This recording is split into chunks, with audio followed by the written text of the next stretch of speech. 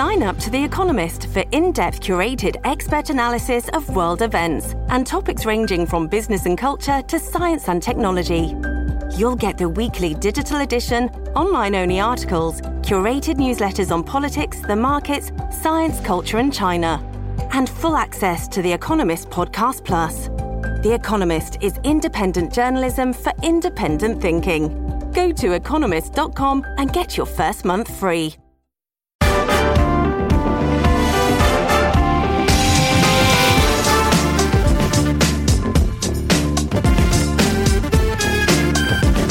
Hello and welcome back to The Bunker with me, Andrew Harrison. It's a terribly deflating feeling, if you're English, as Gareth Southgate's young team prove they really are England by nearly coming home.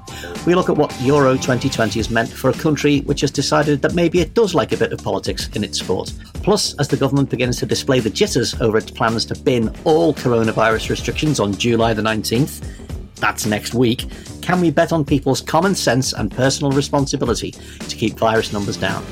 And, as some limited summer travel opens up, we ask which politicians could we stand to be stuck on a desert island with, and who would make us go full Lord of the Flies.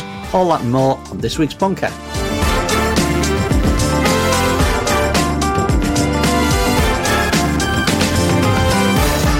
Welcome back to the weekly panel edition of The Bunker. As you know, we've got a live show coming up. The Bunker versus Oh God, What Now is on Tuesday the 10th of August at the Leicester Square Theatre in London. We've sold a lot of tickets, which is very pleasing. The COVID situation is fluid and some listeners have been in touch about coronavirus policy in the venue. Just to let you know, it'll be a fully masked venue and capacity will be limited to ensure social distancing. There's enhanced cleaning of the venue too. And we know that our listeners are very conscientious and will probably be double jabbed as well. So it should be fully COVID compliant. We're very much looking forward to it. Tickets are out now at leicestersquaretheatre.com. Now, let's meet today's panel. Marie Le Conte is a political journalist and her new book, Honourable Misfits, A Brief History of Britain's Weirdest, Unluckiest and Most Outrageous MPs, is out on July the 22nd. Welcome back to The Bunker, Marie. Oh, hello. Thanks for having me. Thanks for coming. Do you ever look at the news while you're sort of working on your book about Britain's weirdest, unluckiest and most outrageous MPs and think there is no way the people I'm researching can ever compete with this lot? So, in a weird way, actually, I think it was the opposite in that I kind of thought that, our kind of crop of politicians was pretty poor. But then researching the book, I was like, actually, these may be the best people we've ever had. Like, somehow these are the finest minds in political history. How the hell is that? I mean, you've got a guy, well, I suppose you do have a guy in the book who went out hunting in the nude, despite owning 700 pairs of boots and 1,000 hats. Yes. But that's so many, who was it? One of my favourite ones, who was the MP for Darlington for a bit and then left. And very long story short, ended up, I think, becoming friend of the Nazis, despite being a Jewish man himself, was a Buddhist monk for a while in Asia, formed a cult. Yeah, and again, and represented Darlow for a while. So again, weirdly, the current crop, not that bad. It's extremely dispiriting that these people are apparently the smartest ones and my ancestors still got conquered by the shit ones from before. Yeah, that's quite bad, isn't it? Who is this distant voice from the future? We'll find out in a minute. Marie, you're a lobby correspondent, tramper of the halls of Westminster. What's going on with this story, this astonishing story at the weekend of Robbie Gibb, BBC board member, former comms director to Theresa May, I think he was also in the Bee Gees, trying to block an appointment to the BBC on political grounds. Jess Bramall was going to oversee BBC news channels, and Gibb texted the News and Current Affairs Director, Fran Unsworth, to say she cannot make this appointment and the government's fragile trust in the BBC will be shattered. Gibb is a former BBC journalist. How is he able to imagine he can do this? So I think I'm not massively surprised he's tried to do that, because I think he's long been thought of, I think, in certain circles as a bit of a nutter. I am quite surprised that clearly the BBC got cold feet slightly in terms of hiring Jess, although, we still don't know what's going to happen. She may well end up getting hired after all. You just heard his voice then. Comedian and broadcaster Ahir Shah joining us. And he went to the Denmark game in a Union Jack cape, did you not? I did indeed. I was trying to channel the spirit of '66, where you saw it was all sort of Union flags rather than the crosses of St. George, and also the Union flag is the only one that, for some reason, my mum inexplicably owns. Oh, right. Well, it's good to have. Did you get stick from members of other nations in the United Kingdom say, what are you wearing that for? It's an England game. No, because I like to think that I was fundamentally channeling Nino Arias, Sanjeev Bhaskar, Gulvinder Gir, and Mira Sayal in Goodness Gracious Me, and doing my best impersonation of the Coopers. We're going to talk about the results and the meaning of the tournament in a minute, but there was a bit of a cringe-inducing moment that was thrown up by us in the week when English Heritage released a project on the names of England. They traced the surnames of people in England and cited Raheem Sterling would discover that his name has Scottish origins, that he's one of 1,972 adult Sterlings and they most commonly live in Durham. And this obviously made everybody think, well, how do you think he got that name? It's not a happy story. Yeah, well, it's sort of a thing of like, let's have a think about why this might have happened. And while we're not sure, or rather, I'm not sure, I think you can make a pretty reasonable, educated guess as to it. My friend, the comedian Pierre Novelli, has a joke that he likes doing near the beginning of sets where he talks about having a French first name and an Italian surname and growing up in South Africa and then growing up on the Isle of Man. And the reason for all of this is empire. And that's always the reason for anything that you don't immediately understand. And that's probably an interesting thing to keep in the back of your head. And completing the panel, it's The Atlantic's Yasmin Serhan, introduced as British journalist Yasmin Serhan by Mehdi Hasan on MSNBC this week. That must have been news to you, Yasmin. Yeah, I woke up to it and I was wondering if you knew something I didn't. Like if reading for England automatically confers like honorary British citizenship or something. But, you know, if I ever do apply for citizenship, I'll probably cite him as a character reference. So. It's a good one. You just did a big piece for The Atlantic on Gergely Karashan, the mayor of Budapest, on the resistance to Orban. We have destroyed the myth that Fidesz is unbeatable, he said. Were you optimistic after talking to him? Not really. And I don't say that because I don't think that he and the other opposition candidates are incapable. In fact, the polls think that they are. They show that the opposition parties, which have united basically to run a joint campaign against Orban when the country goes to elections next year, those show that they absolutely can win. In fact, Fidesz, which is Orban's party, is running neck and neck with the united opposition. But they face some pretty major challenges as well. Among them being the fact that they have to run a primary contest, which is going to happen later this fall, to determine who among them is going to be the candidate for prime minister. Karashan is thought to be the favorite for that, but there are some other candidates as well who are going for it too. And that person needs to keep a very diverse coalition together. I mean, this coalition spans the former far right to the green left. So you can imagine that there are probably quite a lot of differences between them in terms of policy that they need to sort of maintain. And if they do win, then the real work begins which is effectively the process of de-Orbanizing the country. We keep holding out for these tide of populism turning moments, don't we? That the idea that something's going to happen that's going to reverse the rightward authoritarian flow. Do you think we're ever going to get one? I mean, I think you wrote in your piece, for the first time in a decade in Hungary, nobody knows what the result's going to be. Yascha Mounk actually had a really good piece in The Atlantic about how we might have reached peak populism. And he basically writes that, you know, there are a number of reasons to be optimistic. And the Hungarian opposition is one of those reasons. I think, you know, if they succeed, not just in winning the election, but in undoing some of Orban's more damaging policies, then it's a strategy that I think could prove pretty instructive for opposition movements in other budding autocracies. I mean, we saw in Israel, and obviously that's a very different context, but we saw in Israel that a united opposition was able to oust Benjamin Netanyahu after more than a decade in power. So we're certainly seeing, you know, possibilities and reasons for hope. And we're also seeing a number of populist leaders who are becoming incredibly unpopular. So I don't know if we're quite at a turn, so to speak, but there are definitely reasons to be hopeful. Right, let's take one last look at the football while we can. The tournament's over, but has it changed England as a country? It seems an awful long time ago that we were being assured that the national team would definitely go out early because they insisted on taking the knee on the pitch. Tory MPs were informing us that they wouldn't watch these overpaid Marxists, and the Home Secretary was telling fans it's fine to boo people who are protesting against racism. Now, even though England couldn't quite close the deal, the country seems far fonder of its modest, humble young team and a leader who takes responsibility for failure as well as success, probably happier than they are with their politicians. Here, was this a victory for Gareth Southgate's deep woke agenda? Well, this is the thing, like referring to it as a deep woke agenda or claiming that all of these players are doing this because they're Marxists is a sort of, it's a funny glib thing, but it's baffling to me how many people like seem genuinely to believe that, right? Mm. And it fundamentally is just a case of this seems like a decent group of very young men and who are being led by an extremely decent older guy. And, I remember reading about how there were figures in the Conservative Party who were convinced that Marcus Rashford was all along working with Labour in order to do all this stuff about food poverty among children.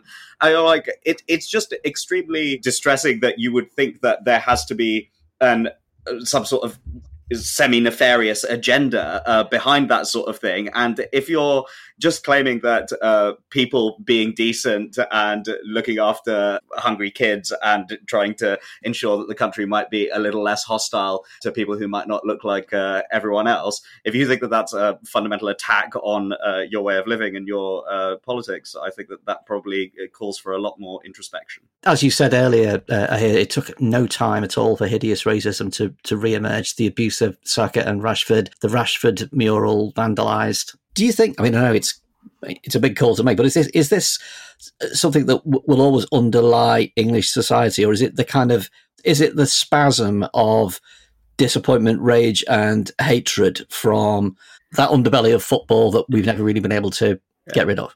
I like thinking about that Gramsci thing of the old being dead, the new not yet being born, and in the interregnum many morbid symptoms appearing. And I like that because I think that probably no one in human history has ever thought that they lived in anything other than the interregnum where morbid symptoms were appearing. So I've absolutely no clue which way it's going to go.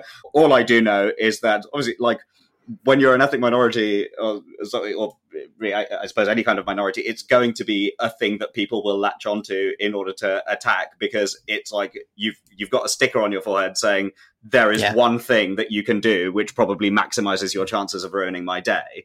And it's a credit to these young men that they don't seem to be letting it ruin their day, but they shouldn't have to be in that position. When Boris Johnson and Priti Patel condemned this racist stuff today, there's a chorus of people saying with some justification that they themselves had enabled it, that by saying, oh yeah, boo away early on in the tournament, they'd effectively legitimised this kind of stuff. What do you think? I think that the Prime Minister has spent the last 5 years in a hot dog costume in a shop that a hot dog car has driven itself into. And that's basically my position of Boris, we're all trying to find the guy who did this, Johnson. Marie, Johnson deleted his Twitter profile pic of himself in that stupid Boris England shirt at 1 minute past midnight. I didn't know. On Monday morning, not like a couple of hours after the result. I never supported the team. I've never heard of football. Do you think, all the talk was like, what benefit is Boris Johnson and the Conservatives going to derive if England win this thing? Do you think that he has derived any political benefit at all? Because it was a great campaign. It was a great, a great, decently fought tournament. Do you think he has derived any political benefit from it, even though he's suddenly trying to dissociate himself from it?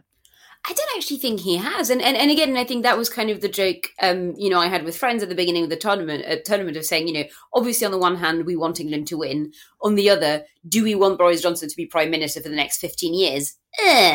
Because that's normally the joke, isn't it? If a football team does very well, then the Prime Minister in power at that point will just sort of ride to victory forevermore.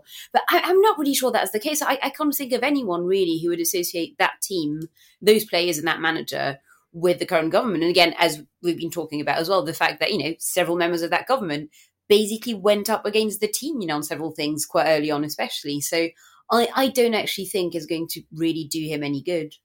And also, it's what the team stand for is kind of antithetical to what the government stood for, isn't it? It's like this is not simply symbolic. This is who they are and what they are. And one of the standout quotes from the tournament was Gary Neville effectively subtweeting Boris Johnson in his after-match analysis. The standard of leaders in this country in the last couple of years has been poor. And looking at that man there, he's talking about Southgate. That's everything a leader should be: respectful, humble, telling the truth. We've had a surfeit of hot takes and think pieces about how Southgate is the new model for leadership and the new model for sort of British English decency. Do you think that's an idea of leadership that can stick? Oh God, I hope so. Yeah, yes and no, but then that's easier said than done, isn't it? That being said, actually, one thing that I did find quite heartening was that I think quite cynical people, were saying throughout the tournament, oh, well, people are saying that about Southgate and Southgate this, Southgate that. but they'll change their tune once we lose, because we will lose because we're England. And actually, I feel like, Nobusi admittedly has been under 24 hours at time of recording. I don't think people really have done that, and no one has really turned on him. So perhaps, perhaps that is a sign of kind of, brighter things to come, I guess. Yeah. British journalist Yasmin, I saw you hedging your bets with an England shirt and a Peroni beer. Not mad at anyone, as they say. You spent a lot of time explaining to your fellow Americans how England has invested itself in the team and how it's a model for a more diverse and responsible England.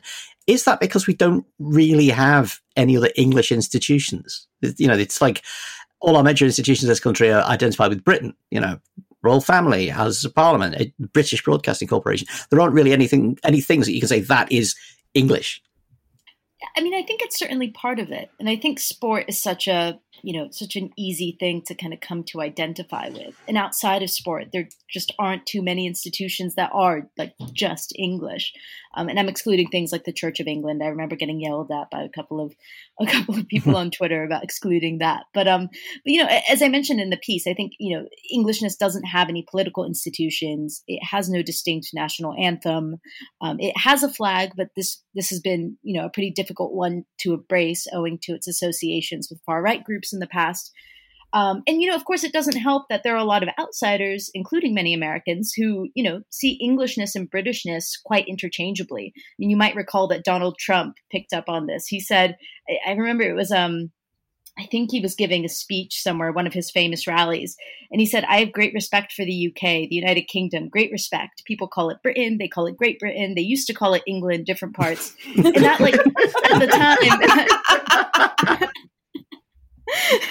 at the time, that was seen as like, oh my God, like what a dipshit. Like he doesn't know.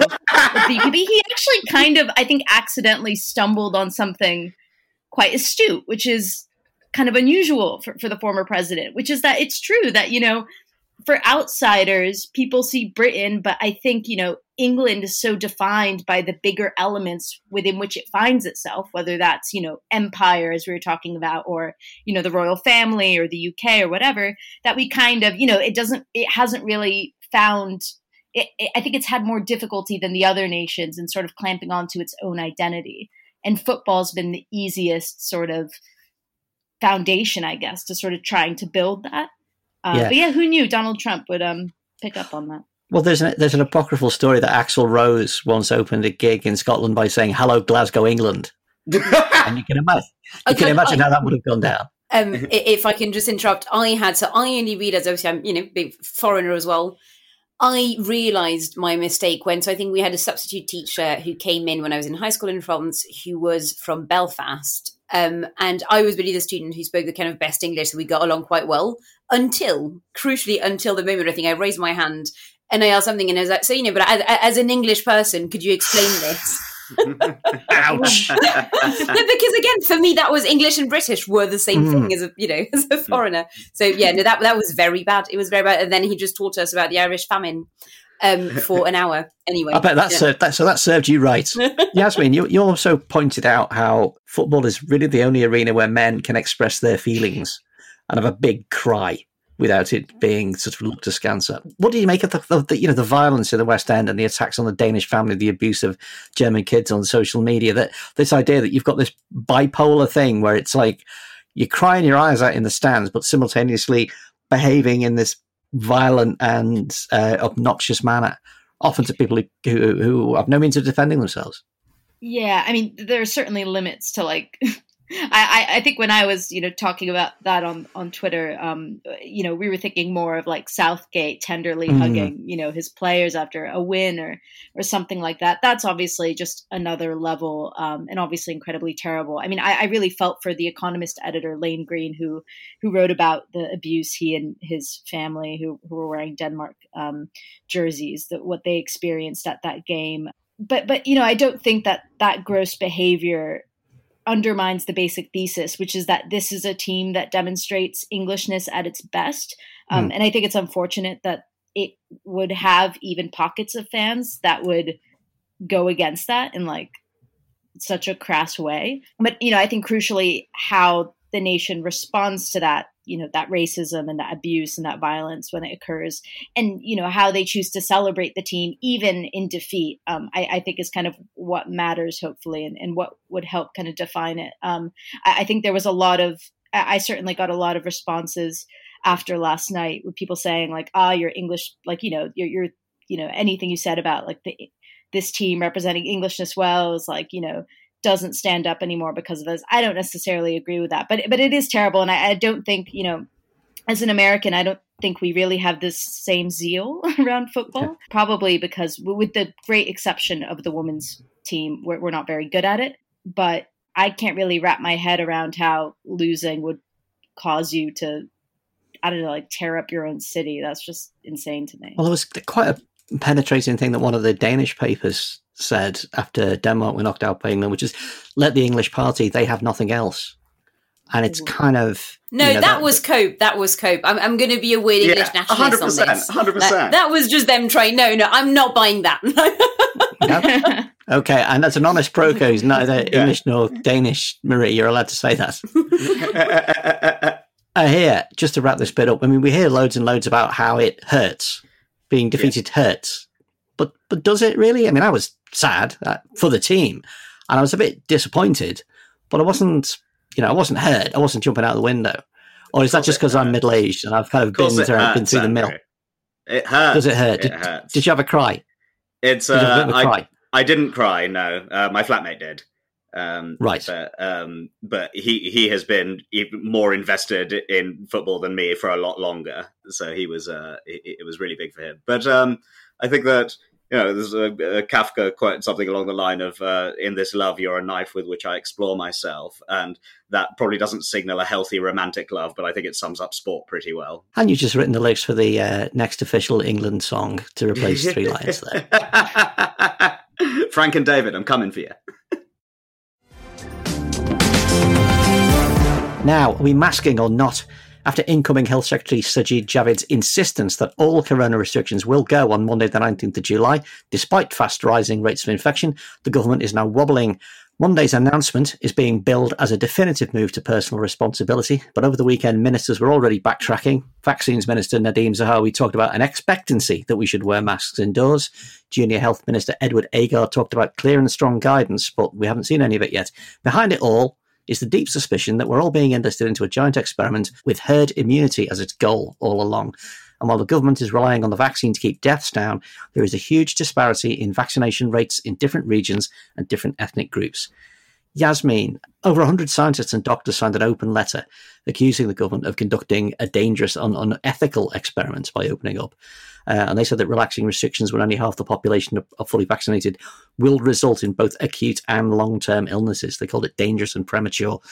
Are we, and by we I mean the government, is the government essentially just rolling the dice here? There is something that feels mildly risky about what's happening. And I think that's predominantly because we don't really know what's going to happen after the 19th. We can safely assume that COVID cases are going to rise because they're already rising. And we could also probably assume that hospitalizations, although they aren't increasing at the same rate, will also probably go up a little bit. But beyond that, it doesn't really feel like we know much. Like I already have some friends who are talking about like, oh, I can already sense that we're like going to go back into lockdown in the winter. But in fairness to Britain, I don't think it's the only country that is taking this risk, so to speak. I mean, the US, which is also pretty heavily vaccinated, appears to have lifted most of its restrictions. It's kind of hard to judge there because a lot of things are state by state. But, I'm seeing videos of my friends in clubs and maskless and just, living their lives. And Israel's in a similar situation. They are also heavily vaccinated and they lifted all of their restrictions earlier this year. But they've actually since moved to reintroducing face masks indoors in a bid to stem a rising cases. So it strikes me that whilst Britain wants to take this step because, as Johnson said, if not now, when, effectively, it strikes me that we might at least want to learn from the lessons of other countries. And if we're seeing that Israel is reinstituting face masks, we might even just consider being like, maybe we'll keep that one. That one's pretty easy to just hold on to. But what do I know? I want to ask you about herd immunity because the term became so toxic that it was actually banned from Downing Street briefings internally and externally. Is that effectively what we're going for now? I mean, Public Health England is saying 90% of British people have antibodies, so it could be that we're close to achieving it. But, I mean, it's such a politically toxic concept. Has it had to be wrapped up in other terminology? Yeah, I don't know. I've always been slightly confused by herd immunity because I feel like I've read and heard different things by immunologists who know a lot more about it than I do, talking about how, we can never really actually achieve it. And, what role do the variants play? If you have antibodies to one sort of variant, are you still protected from the others? It does feel, though, and I'm saying this purely off of conversations with friends, it does feel like there's this sense of, let's just let everyone get it now so they don't get it in the winter when it can cause problems.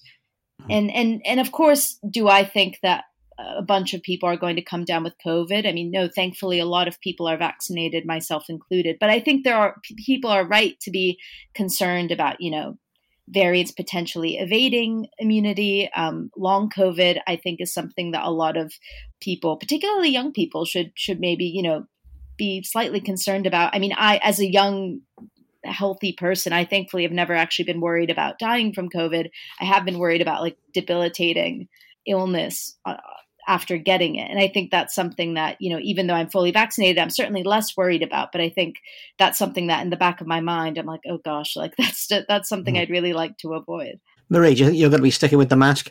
Yes and no. So I think, and that's maybe controversial, I think I'll definitely keep wearing it on public transport, but I don't know. I'm basically in favour of keeping on public transport, but there are some situations where it just seems silly to me. So I work from a co-working space in central London, for example, and so I have to put a mask on to get to my desk. Then I remove it, and then so everyone's there. It's about 100 of us there, and we'll be on our laptops, on Zoom calls, etc., talking to each other. No social distancing, no windows open, etc. And then if I want to go to the bathroom, I have to put my mask back on for that 20-second walk.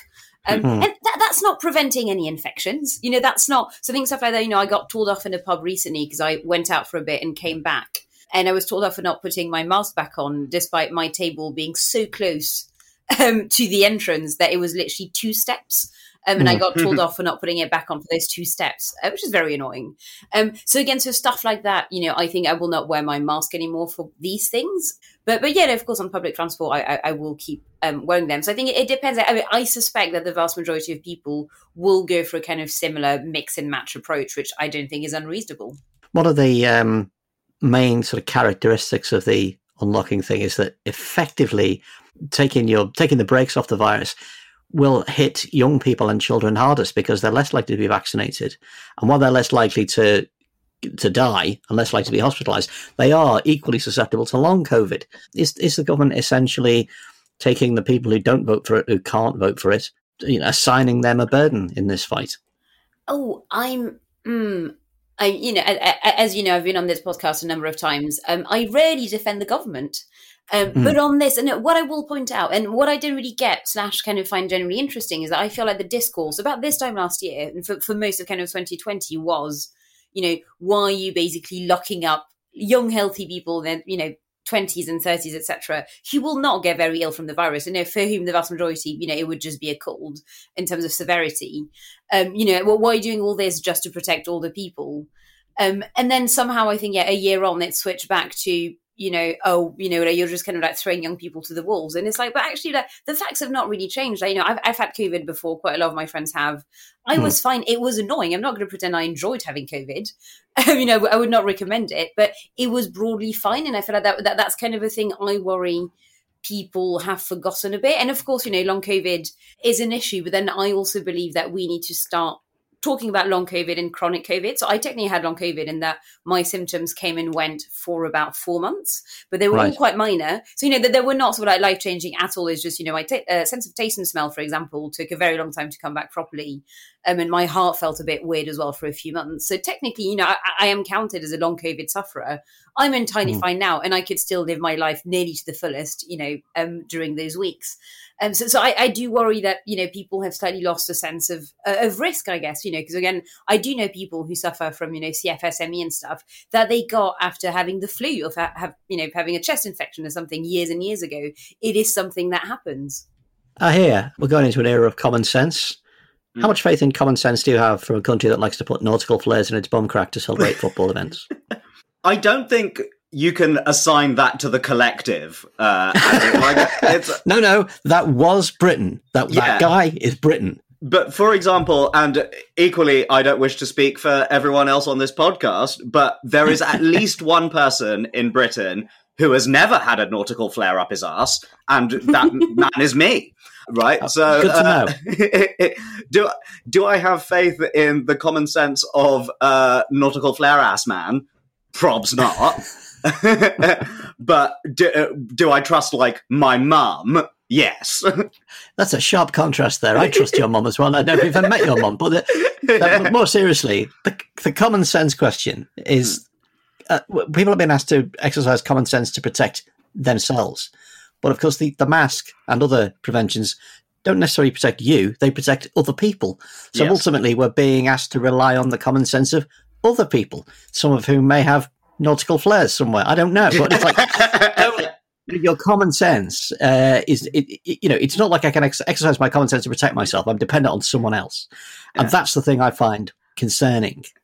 Yeah. Do you? Well, I mean, let's put it this way. When I went to the loo at Wembley Stadium during halftime, I was very, very grateful to Sarah Gilbert and Catherine Green for the 2 doses of AstraZeneca currently running through my veins, right? Because there certainly didn't seem to be a great deal of common sense on show there. But hopefully we can. I think that we need to look. If I can trust that most people in this country aren't the sort of people who are directing racial abuse at young men doing very well under intense pressure, then you can trust that the majority of people in this country aren't nautical flare ass man. What do we think Monday's going to be like then? Monday, July the 19th. Is it going to be Hogarthian?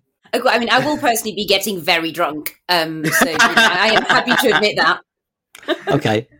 That seems like a reasonable response. I'll see. Yeah, the flare. I'll see about the flare. I'm not by it yet, but yeah, there's going to be a run on flares.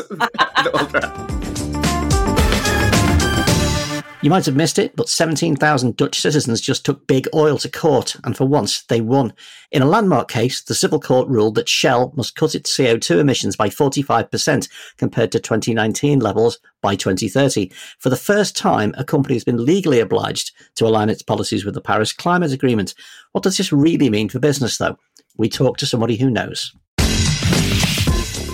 My name's Tessa Khan. I'm the founder and director of an organisation called Uplift, which is supporting the UK to move away from fossil fuels and to support a just transition.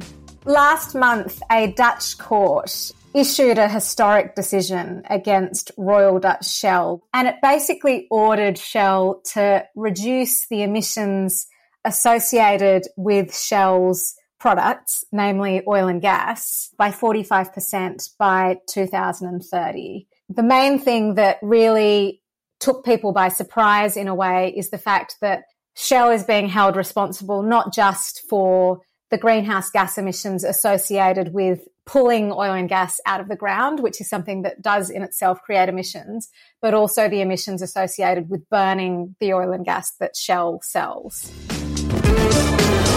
It's significant for a number of reasons. There is increasing pressure on big oil and gas companies like Shell and BP and Exxon and so on, a lot of which are household names, to take responsibility for the fact that the products that they sell are driving the climate crisis, in that the combustion of oil and gas is responsible for the overwhelming volume of carbon emissions that are in the atmosphere, which is what's causing the climate to change. And so a number of these companies have started to adopt targets to reduce the emissions that they're responsible for. And Shell is a classic example of a company that has this plan to reduce its emissions to get to net zero by 2050. And what the court found was that those targets and plans are in no way sufficient for Shell to meet its legal obligations under Dutch law. And what's significant is that basically in interpreting Dutch law, the court drew on a number of the international standards that apply to the actions of companies anywhere in the world, including the goals that have been agreed to under the Paris Agreement on climate change, international human rights standards that have some impact on all companies operating around the world. And so it really means that there's scope for this decision and the reasoning that underpins the decision to be replicated in other countries against other companies. So it sends a really powerful signal about the legal accountability of oil and gas companies for their role in the climate crisis, which until, last month, they have more or less gotten away with. Campaigners and, I should really say, ordinary people who are already suffering from the impacts of climate change and the devastating heat waves across North America and other parts of the world that are breaking records at the moment are another indication of the way that we are already living with the impacts of the climate crisis. But people are very motivated to hold the biggest players who have responsibility for the climate crisis accountable. And certainly one of the most important impacts of this case is that it will force companies to take very seriously right now, before they're taken to court, the question of whether or not their emissions reductions plans actually stack up and whether or not they are a credible response to the threat that climate change poses. And the role that these companies have in creating that crisis. There's a really interesting case actually currently in court in Germany, which was brought by a farmer in Peru who lives in the Peruvian Andes. And he's suing the biggest sort of German energy company, RWE, for basically RWE to pay the proportion of costs that his village will incur as a result of having to relocate because of melting glaciers in the Peruvian Andes in proportion to the amount of emissions that RWE is responsible for that are currently in the atmosphere. And so the amount that this guy is actually going to get out of RWE if he's successful is only about €20,000, but it would be an incredibly important precedent if he was successful in basically getting a fossil fuel company to accept that they have liability for the damage that his village, which in many ways is at the front line of these impacts of climate change, is currently experiencing. Finally, summer travel is becoming a little bit more doable as more countries are added to the green list. Italy and Bulgaria are expected to be added in this Thursday's review. Plus, from Monday the 19th, fully vaccinated UK passengers arriving from amber list countries no longer have to quarantine, although many holiday destinations are still not allowing the UK travellers in anyway. So you might get a holiday, and that got us thinking, which of our political figures could you most stand to spend a fortnight in an exotic gîte, yurt, villa or canvas tent with, and who would you least like to be stuck with? Marie Leconte, who is your perfect political partner for Les Grandes Vacances? I kind of feel like Angela Rayner would be really fun. Because I've never been on a proper sort of, what I call a basic bitch holiday, proper sort of sipping cocktails with tiny umbrellas and then by the beach, mugs for breakfast, mugs for lunch, mugs for dinner. But I've kind of, always wanted to do one of those. And I feel like Angela Rayner would be really good at that. Like, she's clearly someone you could get on the lash with, I feel. So that would definitely be my favourite one. Yeah, she does look, whatever you think about her politics, she does seem to be very good company. And she also seems to be a kind of person who wouldn't just talk about politics all the time. No, exactly. I think you could generally just have a really fun time with her. Okay. And who would you least like to have in charge of the itinerary and the passports? I feel like that's such a long list. Like, I genuinely, it is very hard to narrow down. I kind of ended up with Philip Davies. Because, can you imagine spending 2 weeks with Philip Davies? Because it's not just the fact that he hates women. He's also just very uninteresting. So it's not even, we can skirt around the woman issue and talk about other stuff. Like, I feel like that's his only passion in life is that he hates women. So that would be just, really bad crack. Yeah, can you? I'm trying to think where he'd insist on going. I imagine a very, very tedious walking holiday somewhere with a lot of him talking. Yeah, there'd be no escape. No, it'd be awful. So I think, that would be my worst one. Yasmin, who's your choice for around the world in 80 days, 60 of them in quarantine? Oh, so does it have to be a British politician? No, better if not, actually. I feel like Angela Merkel would be a great planner. I feel like I'm very good on the holiday of I feel like she'd have a spreadsheet, I feel like she'd be able to make reservations and she just strikes me as a very organized person to travel with. And I feel like I'm of the type, in a group travel setting who likes to just go with the flow. So I feel like we'd we do quite well together. Do you think she should take you around ancient ruins and you'd learn a lot? Or would she take you to exciting looking factories and go, do you realise they make more ball bearings here than anywhere else in the world? I mean, to be fair, I'd have fun. Yeah. I could see us going on like a little like sort of city like adventure or something. I feel like that'd be go to museums and say, I don't know. I'd do anything with Angela, to be fair. She's gonna have a lot of time on her hands soon enough. Is. So well, maybe she can start doing this. She can be kind of Euro tour guide for people like yourself. She's the kind of person who, like, if you were dumped in the middle of a European city on one of those kind of got to find your way home type fake kidnapping things, she'd be really good to have on your side. She's very practically minded and can probably read maps in any language going. Who's the political figure you'd least like to go trekking the Sierras with? I'm going to say Nigel Farage, but only because I feel like he would be the perfect picture of like the type of British tourist that none of the other countries like gets too drunk. Yes. So kind of wears tacky clothing.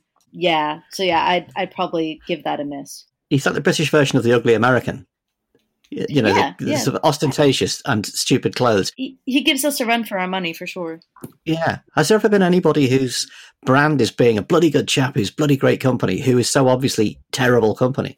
You know, it's hard to imagine spending time with Farage.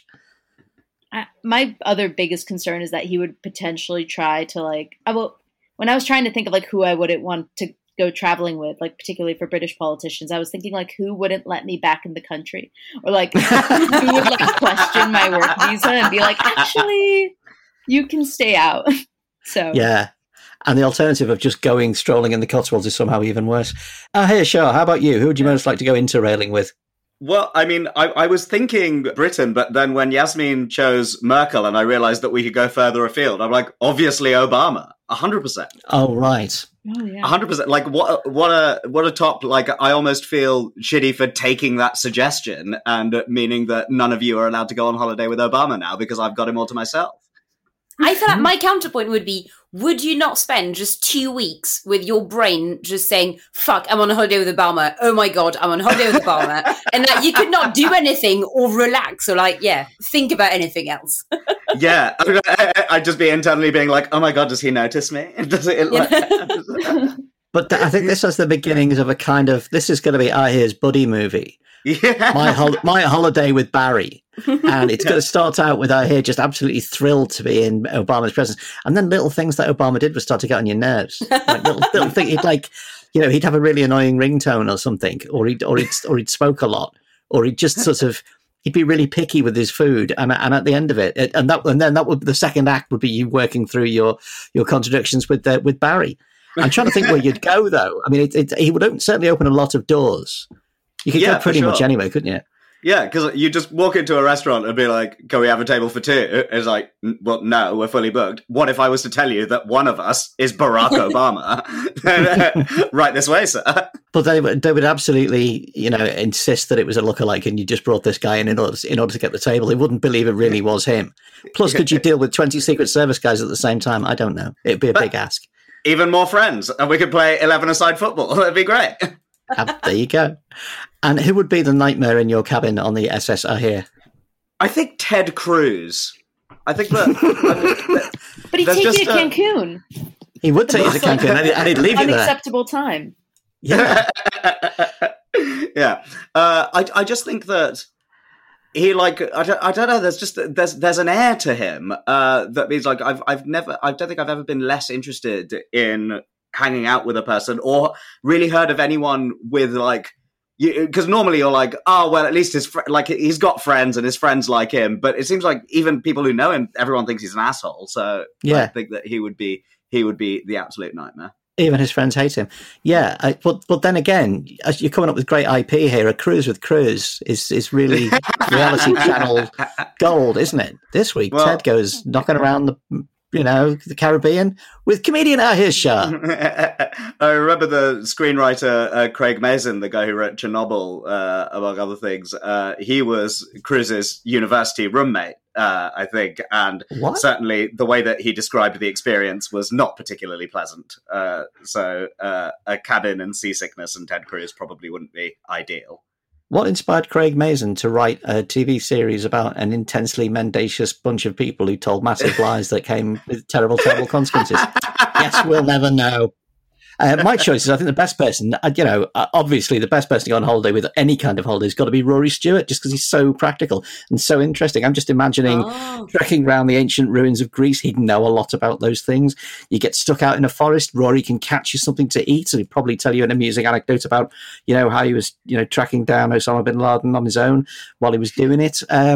You name it, anything. It would be like a kind of AAA star scouting holiday with Rory in charge. So I actually, I'm sort of slightly daydreaming about a holiday with Rory Stewart now. The least, I think, politics, the politicians are monomaniacs. And I think any of the monomaniacs would be the worst. The people who've only really got one thing to talk about. And, I hate to sound like an obsessive, but can you imagine going on holiday with Jeremy Corbyn, who would simply keep telling you about the provenance of this food wasn't quite right, or, the country that you're in had all sorts of, problems, and you really should think again about the things that you're enjoying.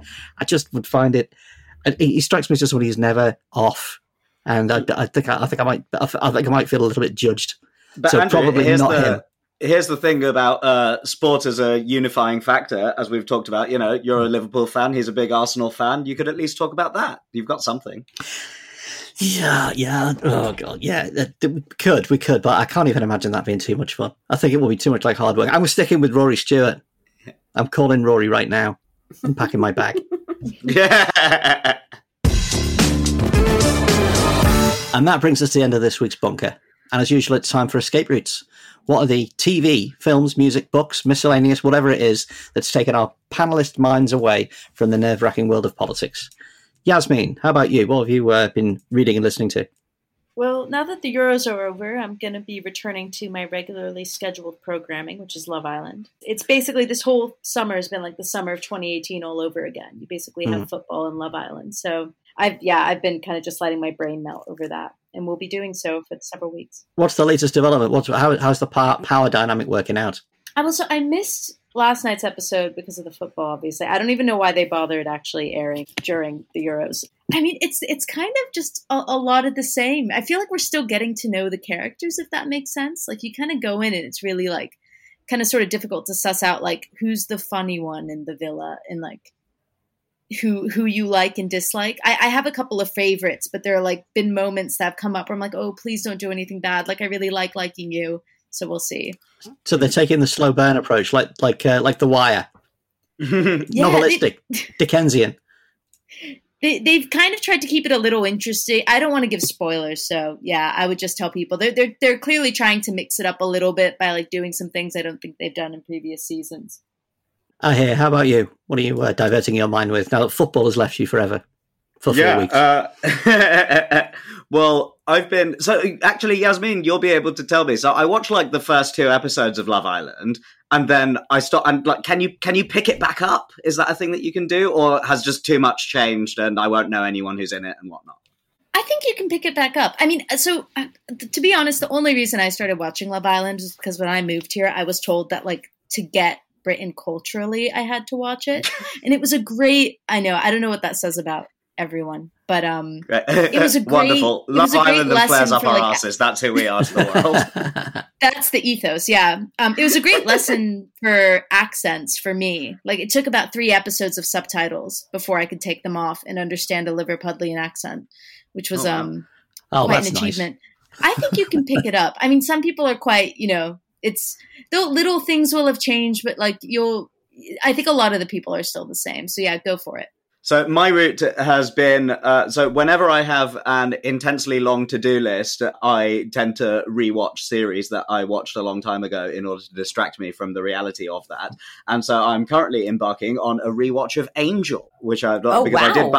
I did Buffy 2 recently to do that one again. And it's on Disney Plus now. And it's very good, sort of in a corner of your monitor when the rest of it is taken up by spreadsheets that you're trying to ignore. Marie, what's your escape route?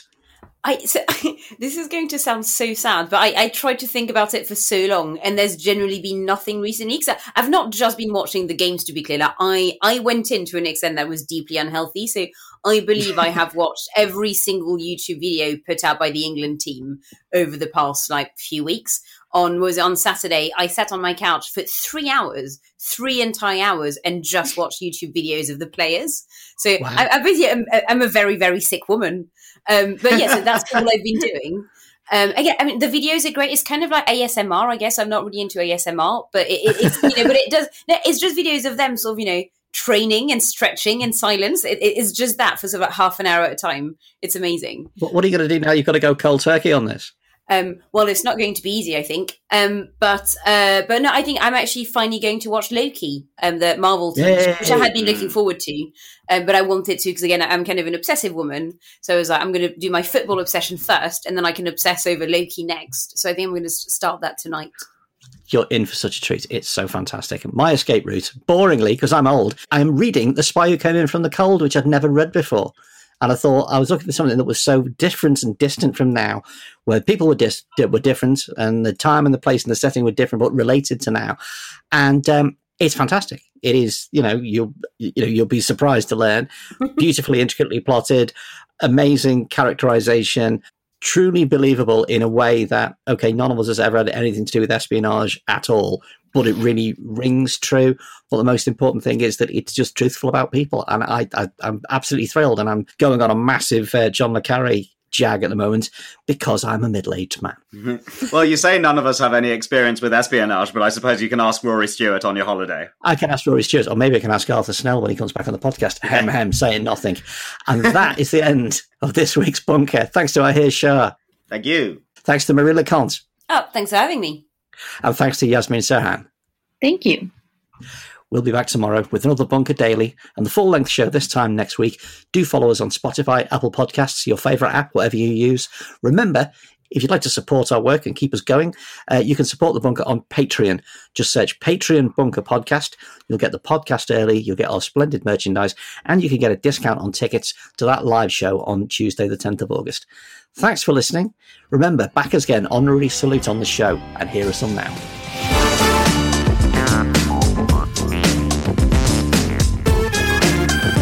Hello, and thanks for backing us to Nigel Rumsey, Andrea Arkstrom, and Phil Hodes. Thank you from me to Imogen Robertson, Mark Collier, and Nick Lockington. Thank you for your support from me to James Harvey, Anthony Martin, and Alison Banks. And finally, a big salute from me to Jenny, Robert Stark, and Michelle.